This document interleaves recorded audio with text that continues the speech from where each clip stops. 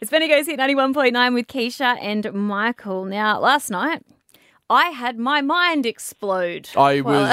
She sent me this and I can confirm her mind exploded. Yeah, I was scrolling through my Facebook when I came across Dr. Emma Beckett, who is joining us right now. She's a food and nutrition scientist. Now, I saw this on your Facebook page. I'm just going to read out what it says. Okay. Nectarines are just peaches with a mutation that switches off the gene for peach fuzz. That can't be true. Please explain, Dr. Emma. I don't like nectarines, but I love peaches. And so I just don't understand what is going on. Please explain this to me. So a lot of people have had this reaction, and I'm so sorry I've blown so many minds. I posted this just because I was wearing my peach earrings and I like to do a fun fact to match each of my food outfits. And I was not prepared for how much this would throw people's perceptions of the world. But yes, they are just peaches without the fuzz. They're literally the only difference between a peach and a nectarine is one gene has mutated so it doesn't grow fuzz anymore. Now, lots of people say, oh, but they taste different. I like one and I don't like the other, just like you, Keisha. Mm-hmm. But there's still 300 different varieties of peaches.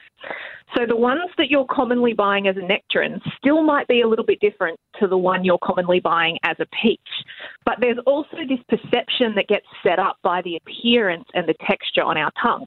So if we gave people the exact same cultivar, the exact same one with and without fuzz, they would still report that they tasted different because the texture changes your perception of the flavour and it sets you up for a different kind of experience. So you see the fuzz and you think you're going to get a different flavour and your mind plays tricks on you. Could this sort of phenomenon be extended to something like the colour of something as well? Like the colour, whatever it is, you expect it to be something so your brain will trick you into that? That absolutely works. So you can do an experiment where you give people the two ice creams that are the exact same recipe, but one has more colour added to it. But if you make it pinker, they'll think it's more strawberry flavoured. So the colour definitely does set up our brains in terms of what we expect to taste and does play tricks on us like that. You can do the same thing with wine. Add colours to white wine and people will think it's a rosé.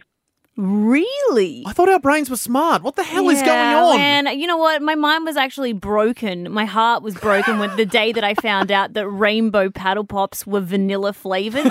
What a day that was. Wait, what? Yeah. You can't just drop that on They're me. vanilla. I did a taste test. I was blindfolded and I was spoon-fed vanilla ice cream and rainbow ice cream. It's the same damn thing. It's your mind playing tricks on you. The rainbow doesn't do anything. I need to go rethink some things. It's almost that our minds are too clever. I mean, that's a nice way to look at it, Emma. But from where I'm sitting... I need to go home sick. I don't know what's happening anymore. This is too much. I know. I don't understand. Emma, could we kind of translate this and say that if we were to genetically modify a fruit such as like a kiwi to take away the fuzz, would we experience something similar to how we view nectarines and peaches as different? Would we have a kiwi that was what we are used to and then something that we would perceive as tasting really different because it didn't have fuzz? So maybe and maybe not, because we don't typically eat the fuzz, the skin of the kiwi fruit. That's what I was going to ask Keisha. Like, how the hell are you eating a kiwi fruit? Because that brown bit's not meant to be eaten, Keisha. I feel like some people eat it. But also it could make a difference. So the fuzz on the outside is going to affect how the fruit gets exposed to the sun as it ripens. So that's going to make a difference as to how you get the transition in the colour and those kinds of things.